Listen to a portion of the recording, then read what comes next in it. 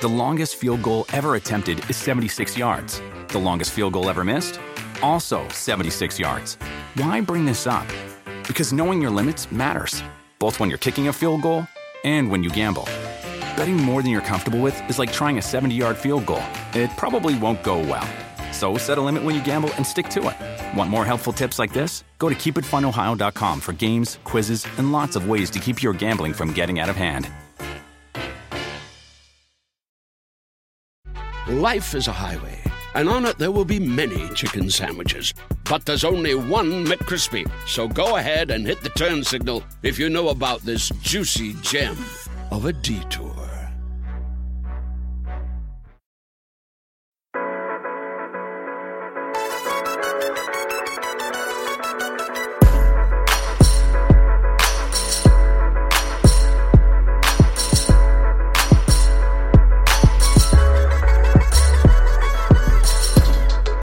What's up, everybody? I am Raymond Summerlin, your host for this edition of the Rotoworld Football Podcast, and I will be joined today, as I am every single Thursday, by Rich Hribar to talk about the Thursday night game, as well as the most interesting data points from his Worksheet column, as well as Nick Mensio, who has all the most important starts and sits for the first week of the Fantasy Football Playoffs, Week 14. Before we get to that, however, I would like to remind you to rate and review the podcast wherever you find it. It helps other people find the show. It helps us in the rankings, and we very much appreciate it. With that out of the way, let's talk to Rich. What's going on, Rich? Ray, what's happening? Here we are, man. Week 14, which is usually the start of the fantasy playoffs for everyone that made it, and I'm assuming that everyone that's listening to this show probably still is in it, So here we are, man, trying to get that first win, and hopefully you had a bye because there's a lot of star power out there that has a lot of interesting matchups this week. Yeah, I was very happy about the leagues that I had buys in. Gronk's out, Juju Smith-Schuster is out, and that's oddly who would have thought at the beginning of the year that would be one that might hurt some teams. That certainly would have hurt me in a couple leagues. We have no idea what to do with Russell Wilson. We'll talk about him later. There are a lot of interesting situations this week. Yeah, Leonard Fournette, I think, is a guy that is in a terrible spot. Carson Wentz has an interesting spot. He's players you've been riding for most of the season. But we'll talk about that Thursday night game because players you have been riding in that game, especially from the Saints side, are not in terrible matchups. Yeah, we can get started on it now with the Saints. The running game. We can just start at the running game. There's I've lost ways to describe Alvin Kamara. I've run out of things to talk about with him because it's not interesting anymore. What do you do with Alvin Kamara? You put him in your lineup and you leave him there. And you put him in your DFS lineup, so no matter how high they make the price, and you just leave him there. And they actually have a good matchup this week, especially for Kamara. The Falcons have given up the most catches to running backs this season, and obviously I would expect Kamara to add to that total in a big way. Falcons don't have the most vulnerable run defense. I think that their numbers are maybe even skewed a little bit. I think the run defense is actually okay, but that doesn't matter against this offense. That doesn't matter against Mark Ingram. So I'm not interested really in talking about that at all. But the passing game, on the other hand, with what Drew Brees has been doing lately, you have to really be thinking about starting other people ahead of Drew Brees at this point, right? Yeah, it depends on the options because he has to have a pretty stable floor when the matchups have, kind of lined up. And you look at Atlanta, they've allowed a QB1 in 5 of their past 7 games as well. So, it's one of those kind of I could probably get a usable game out of Drew Brees. And then we've kind of been, I think I wrote in the worksheet that it was basically we're at the point where we can't just count on the touchdown aggression at this point. It's just fleeting at this moment. And you look at Atlanta side, 45% of touchdowns scored against Atlanta have been by running backs, so it sets up just the hook, line, and sinker for what the Saints have been doing. And Brees has thrown 1 or fewer touchdown passes now in 6 games. It's the most he's ever had in a season while in New Orleans. I think as a floor play, he's still fine. If you're counting on him to get that 30-point game like you would in the past in these playoff matchups, I hope I've got 30 coming for Brees. Gonna start this Thursday off right. That's probably not going to be in the cards because he hasn't been that guy this year. So it would depend on the options. It's kind of an interesting streaming week. It's tough to go into the bucket deep. Are you gonna play Deshaun Kaiser over Drew Brees? The most handsome quarterback in the league. Are you gonna play him? It's a lot. There's not a lot of over the moon streaming plays this week, so it's real interesting. The quarterback position is one of the biggest layouts of the week, and we'll talk about it as we go on here, because we'll talk about Russell Wilson a little bit later. And for those that don't know, Mr. Raymond Summerlin, the host of the show, I'm the one giving the data points, but Raymond Summerlin is the number one quarterback ranker on the season in Fantasy Pros. So, I mean, I want to know what he's doing with guys like Drew Brees and Russell Wilson. Well, first of all, after last week, I think that's probably going to change. Last week wasn't the best, but I will say that when you say that Atlanta has given up that many quarterback one matchups, that is true. But so much of that has been on the ground. I mean, they've given up, I think it's the second most yards on the ground to quarterbacks this year, the third most touchdowns. They had that run of 3 games there where they were just giving up a ton of points on the ground. If you actually go back and look at what they've been doing from a passing perspective, it really hasn't been there. They've given up more than 265 yards through the air just twice this season. They've actually been doing a pretty good job limiting passing attacks. Obviously, we know Drew Brees isn't going to run the football. I think he hasn't run for more than 15 yards since like 2014. It's been a very long time. And like you mentioned, the touchdowns just haven't been there. He's averaged 6.4 games with 3 or more touchdowns since joining New Orleans. A season he had 8 of those. Last year, he had 20 combined in 2011 and 2012. That's what we've come to expect from him, and that's just not there. He's done that once so far this season. You've mentioned how bad he's been recently. I am not that interested in Drew Brees this week. You mentioned the most handsome quarterback in the league, Jimmy Garoppolo. I would start him over Drew Brees. I would start Jameis Winston over Drew Brees. That's kind of where I am with him. And obviously both those guys have good matchups and are in kind of good situations. But I think that Drew Brees is he's a top 15 quarterback still, but I'm just really not that interested. Right on, yeah. Jimmy G's an interesting guy because I think I got Kaiser as my main streamer this week. Jimmy G is a fun topic though because he had the 7th highest game in passing yards per drive, and they only had 8 possessions in that game last week. He almost threw for 300 yards. And the matchup is great on the road against Houston. I'm a little concerned about the touchdown upside, but like you said with Breeze, I mean you haven't been getting the touchdowns anyways, so. Yeah, I mean it's a real interesting week for the quarterback layout this week. I agree. Let's get on to Atlanta. Another interesting quarterback thing. What do you do with Matt Ryan at this point? Yeah, the matchup's not great. I mean, he hasn't really been performing. So are you interested in starting either of the quarterbacks, I guess, in this game? If Marshawn Lattimore is a surprise not going to play, then it elevates him. And we look at the past 3 games. Teams have really put it on the Saints in the passing game with Lattimore, leaving that Washington game, and in the past 2 games he has missed. They've given up a lot of production there. But you talk about Ryan, his highest week has been QB 10 on the season. He's thrown for 215 yards or fewer in 3 of his past 4 games. He's just another guy just hasn't had a ceiling to latch on to. I mean, like I said, he can get a bump if Lattimore is, but he's strictly just in QB2 land for me at this point. Yeah, and you mentioned the yardage. A lot of that's because he just hasn't been throwing, and what the Vikings were able to do last week, and in part because the Falcons just couldn't convert a third down, but the Vikings were able to control the ball, dominate the time of possession, limiting how many plays the Falcons were able to run, and the Saints can do that as well. The Saints are pretty high in time of possession as well, obviously with their running game, which we expect to be pretty good.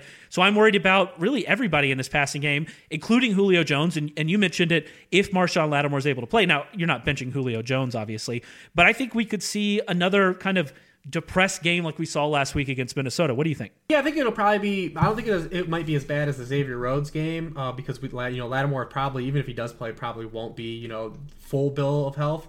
But, I mean, Julio is a guy that up until that Tampa Bay game was kind of just a high floor play. And I think that's what he will be kind of in that, kind of give you that he'll flirt with double digit points, but it's not going to be a game where he's going to, tilt the week for you. I think that is going to be my expectations if Lattimore does in fact play.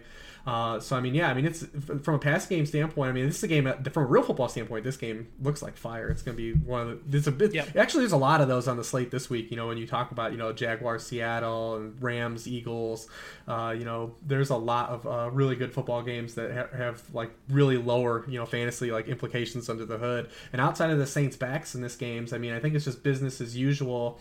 With the rest of the guys, I think that those 2 running backs for the Saints are the ceiling plays, and then everyone else is kind of just how you would treat them. I kind of have the same expectations of what they've been giving us. Ted Ginn's probably the only guy I feel kind of down on just because Atlanta's not giving up vertical passing yardage. I know he hasn't been strictly used as a vertical guy this year, but I mean this is a team that just not giving up splash plays, the Atlanta Falcons. So I mean he'd be a guy if I had been using as a wide receiver 3 or a flex, I'd probably have more hesitation to use him on Thursday than I had at this point in the season. I agree with you, but then again, I look at the total of this game and it's 52.5. Right. And so, man, yeah, so it seems like either you bet the under or someone other than those two backs is going to take off. I do still kind of like Devontae Freeman. He came back, played 74% of the snaps last week. Didn't get the carries he should have gotten because he was the best part of that offense last week, and they were still rolling in Tevin Coleman for more carries than I would have liked to see. And if you're going to attack the Saints defense, they have been, especially if Lattimore plays, which I think we're assuming he will, they have been much more vulnerable to running backs than they have been to the passing game. So I am in on Freeman. I think that he's going to be in that kind of back end running back one. But like you said, there's not a lot to get excited about in this game except for the New Orleans running back. Yeah, absolutely. I'm with you on Freeman too. He looked really good. He had a couple runs called back in that game. Yep. The one thing with Freeman is that it's really weird, and we can lump Tevin Coleman in this too, is that the one is the usage has been really, really kind of an issue. He's got 15 or fewer touches now in 5 straight games. And the thing about the Atlanta team that I can't really understand why they're not doing is they aren't throwing to these guys this year. They're not getting any receptions out of the backfield, which is kind of a bummer because the Saints are a team you want to target with, receivers out of the backfield. I mean, they're 24th in receiving points out of the backfields. We would want to expect, Freeman and Coleman to be involved in the passing game in this game, but they haven't been to this point.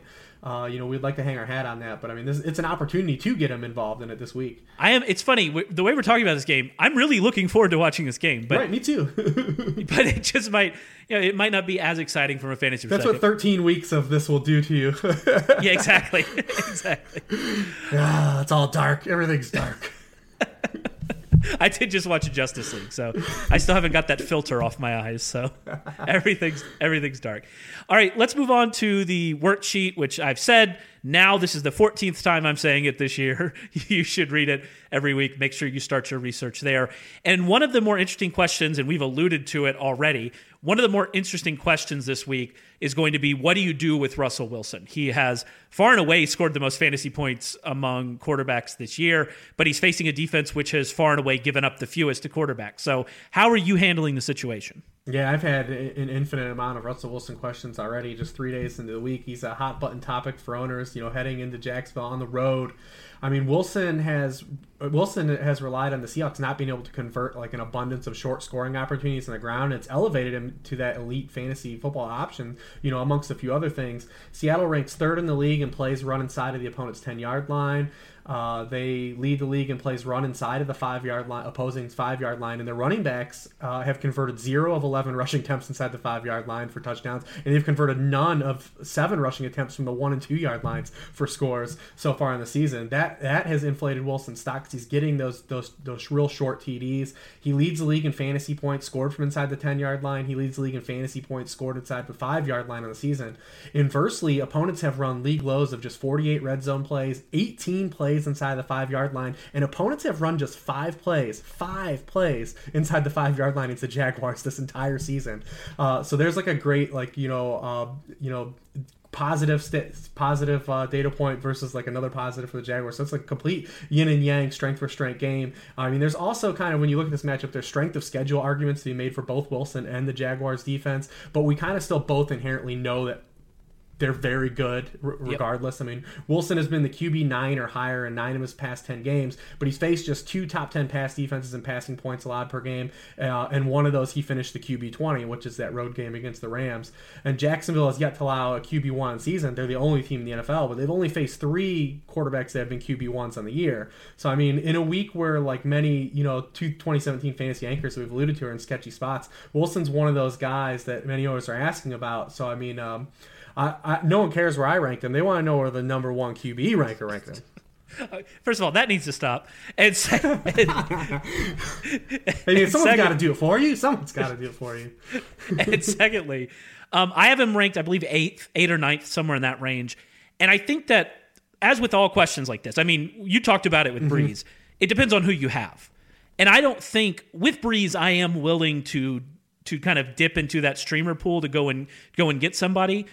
I don't think I am with Wilson, and I think it's because of his rushing ability, and that's something the Jaguars have actually given up. They have given up some yards on the ground this year to quarterbacks, so I'm not really shying away as much as I otherwise would. If he was somebody that relied completely on passing, if this were Phillip Rivers, for instance, or Eli Manning, or someone in that vein, Derek Carr, I would be completely avoiding it. But since it's not, and since we've seen Wilson create some magic, I am lowering him, but I'm not going away from him completely. Now that said, there are going to be teams that have better options. There are going to be teams that have Russell Wilson and Alex Smith. There are going to be teams that have Russell Wilson and Carson Wentz. And even though Carson Wentz is not in a great spot either, he's somebody that I would play over Wilson. So there are options there. But yeah, I don't think that I'm abandoning him at all because he does have that trump card, which is his ability to create points with his legs. Yeah, absolutely. I mean, I kind of talked about it at the beginning of the week. I thought like he's got probably a 15 to 18 point like reliable outlook here is what I'm thinking.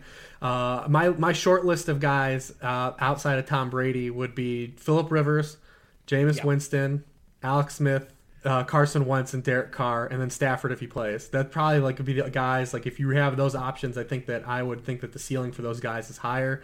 I think there's a case to be made for Josh McCown, but I'm not going to do it. I'm going to hold off on that. Winston's the one that I would be, because Winston is still out there, and everybody dropped him.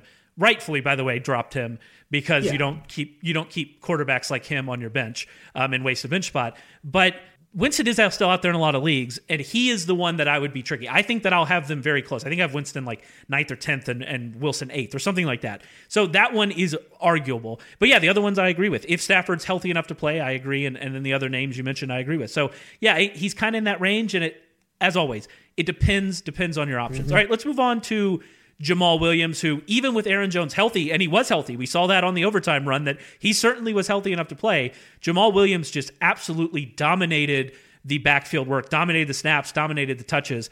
Do you expect that to continue? Yeah, the running back position for Green Bay has been quite an adventure this year. At first we thought Ty Montgomery might be like the next combo volume stud with like a high floor that was like impenetrable. Then he got hurt, and then Williams, who was drafted first and then consistently played ahead of Aaron Jones all summer, immediately got hurt. And then Jones, who you and I and many others, to be fair, like were really interested during the draft process, took over and played extremely well, like we all hoped. Then he got hurt, and now we're back kind of almost full circle to Williams being the lead back. And the Packers haven't exactly just given opportunity back to running backs, as evidence from Ty Montgomery earlier in the season. So I mean, we saw that happen again last week. I mean, Williams had 23 of the 24 running back touches a week ago with Jones active again, although the one touch was pretty electric.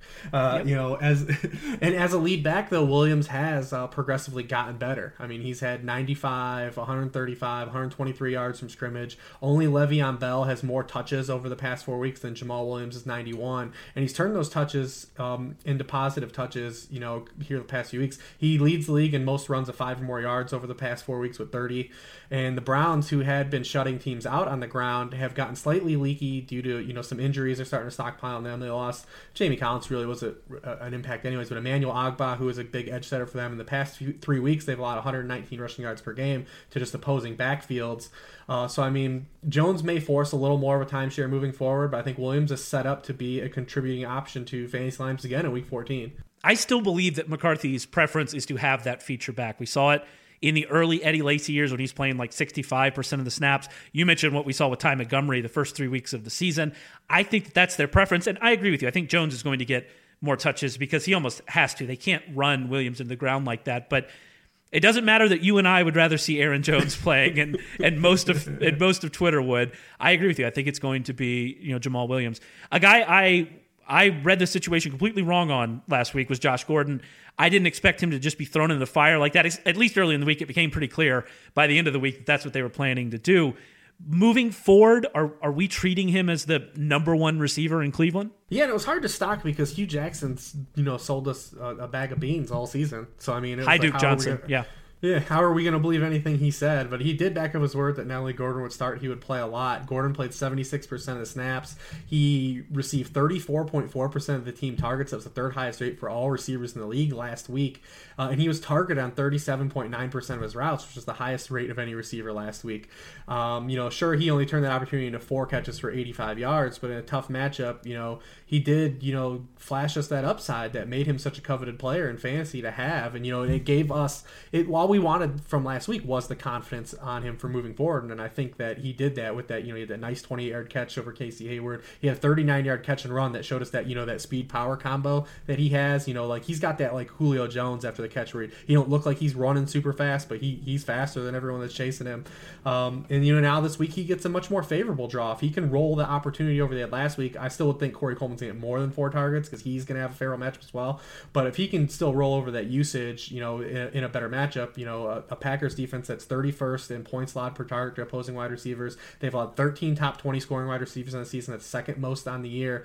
I think that he showed us enough last week to be a confident play in fantasy lineups, not only this week, but now that Jimmy Smith is out, and then you look at the Bears the week after, you're just getting lit up by wide receiver ones too.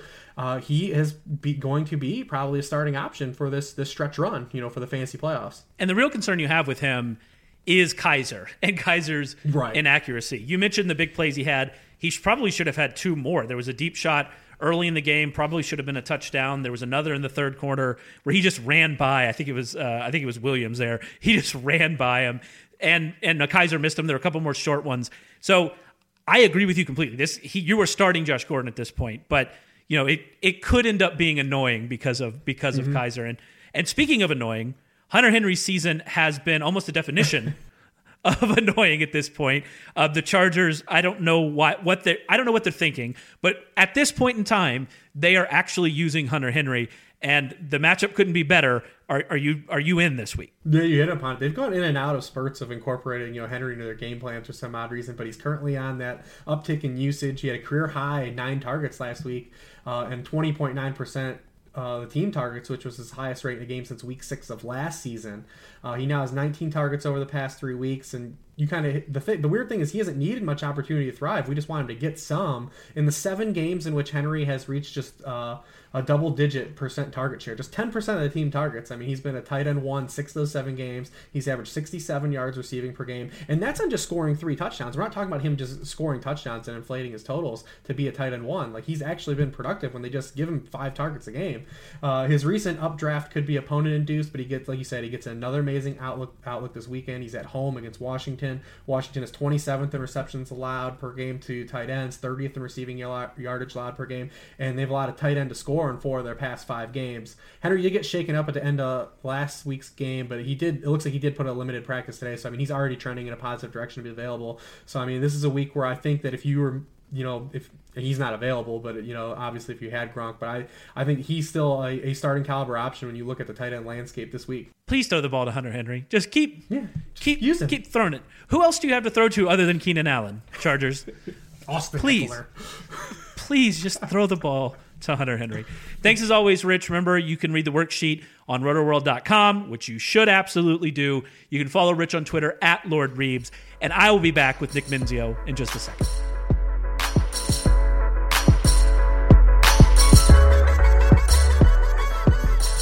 And we are back with Nick Mensio, who writes the Stardom and Situm column every week at rotoworld.com. So make sure you give that a read. How's it going, Nick? What's up, Ray? 3 more weeks, man.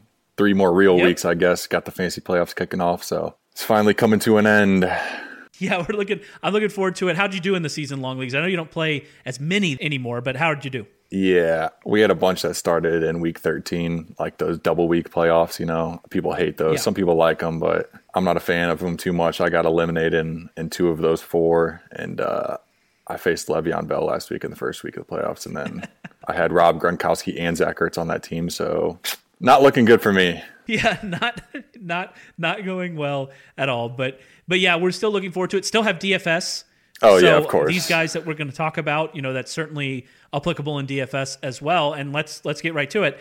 A guy that I can't get right. I was all in on Alfred Morris on Thanksgiving. He flopped. I backed off last week, and he got 27 carries. So obviously, I need help. How should I feel about Alfred Morris this week? Yeah, had the best game of his career in the past couple seasons last week against the Redskins in that revenge game. Handled 27 of the 37 running back carries for Dallas. Played a season high 55% of the snaps. A lot of it had to do with the Redskins turning the ball over 4 times and staking the Cowboys to a big league. But it's pretty evident Dallas wants to remain like a run-centric offense, even with Zeke out another couple weeks. Dak hasn't been getting it done as a passer. Receivers not creating separation, so they clearly want to run the ball. And here's another good spot for Alf. I mean, The matchup's awesome. The Giants are 24th in run defense DVOA, dead last in rushing yards allowed, 24th in fantasy points allowed to running backs. And over the last 5 weeks, the Giants are hemorrhaging 4.54 yards per carry to running backs. Marshawn Lynch just had a 17-101-1 line against them last week. That was his first 100-yard game of the season. Samaje Perine had 130 total yards against them 3 weeks ago it was, and then Carlos Hyde had 104 yards against them 4 weeks ago. So Dallas offensive line's healthy again after 10-day layoff.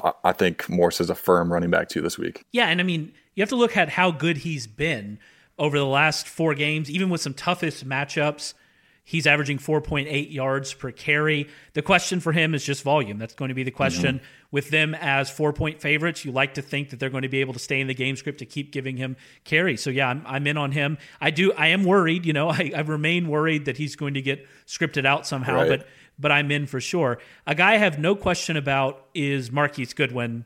I think that he's going to be great this week. Are you in as well? Oh, totally, yeah. Saw a team high 8 targets last week with Jimmy Garoppolo, 21.6% of the market share in Garoppolo's first start, and a tough spot against Chicago, too, on the road in Chicago. That's always a tougher place to play, even though the Bears kind of get written off a little bit. But Goodwin caught all 8 of those targets for 99 yards. He ran a little bit of a more diverse route tree than we're kind of typically used to seeing him run. We're used to him running like go routes every play, catching a deep ball or 2 every game. But it was a little different last week. Only had a long catch of 20 yards. He's seen at least 6 targets in 3 of the past 4 games. The one where he didn't, he scored an 83-yard touchdown. So he's been awesome the past month. And even at 5'9", 179 pounds, Goodwin's second on the team with 10 red zone targets. So they're throwing the ball in all positions, and this Texans defense just has surrendered the 8th most fantasy points to receivers, 8th most yards to the position, 5th most touchdowns. No weather issues whatsoever. I like Goodwin a lot in this spot. I think this game could hit the over easily. Yeah, and the way I'm explaining Goodwin this week is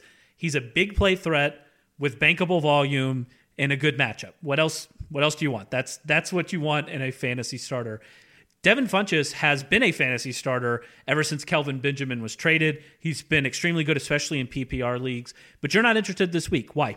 Mainly because Xavier Rhodes, but Funchess' role hasn't really even grown that much since the trade. Before the trade, he was averaging 8.1 targets per game, and since the trade, he's averaged 8.0 targets per game. So he's essentially the same role. Even though he is clearly the number 1 receiver now, they're just not throwing the ball to him much more. He had a bad first 3 quarters last week against the Saints, but turned it on to finish with 4 catches, 60 yards and a touchdown with a big fourth quarter. Now gets this tough date with the Rhodes. Like I mentioned, Rhodes shut down Julio Jones last week, held Jones to two catches for 24 yards. The only real crack in his armor has been that Thanksgiving game against Marvin Jones where he allowed 2 touchdowns and just a massive game to Marvin Jones. Don't remind me. Right, yeah. No one was on Jones in that spot on Thanksgiving, so we all lost our money on that one. But Rhodes has just been awesome outside of that game, and as a team, Minnesota ranks 9th in pass defense DVOA, 10th in pass yards allowed. This game has a real small 41-point total. It figures to be like a defensive slugfest between 2 of these top NFC teams. So I'm just downgrading Funchess to wide receiver 3 territory with big bust potential. Yeah, I think that he's a lot like Latavius Murray last week, where you're not going to bench him probably, but you're lowering expectation. Is that kind of how you're viewing it? Yeah, definitely. All right, let's talk about Duke Johnson, who is coming off his worst game of the season. I mean, we don't really know how they're going to divide touches anymore in that backfield. It seemed like Duke was taking over. Now Crow has been back. Do you think that Johnson's going to continue to do poorly this week against the Packers? Yeah, I mean, he played his normal 54% of the snaps last week against the Chargers, but with Corey Coleman now healthy, Josh Gordon back from suspension, David Njoku taking on an increased role in recent weeks. He touched the ball just 9 times, and his 4 targets last week were his second fewest of the season. So it's hard to get behind a guy that's just not seeing volume. Already split snaps in the backfield. Gordon saw a team high 11 targets last week. The Browns definitely want to push the ball downfield to these guys, him and Coleman and Njoku. After being the focal point of the offense most of the year, I just think Johnson's fighting for a secondary role in a bad offense, and I just can't trust guys playing in bad offenses that aren't the focal point, Yeah, and it would be good if he were the focal point because he's the best player in that backfield. But hey, I don't set the depth chart, and I think I agree with you. It's not a great situation for him.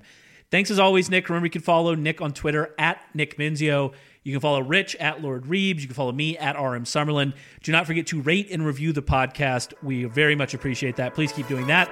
And we will be back to talk to you next week.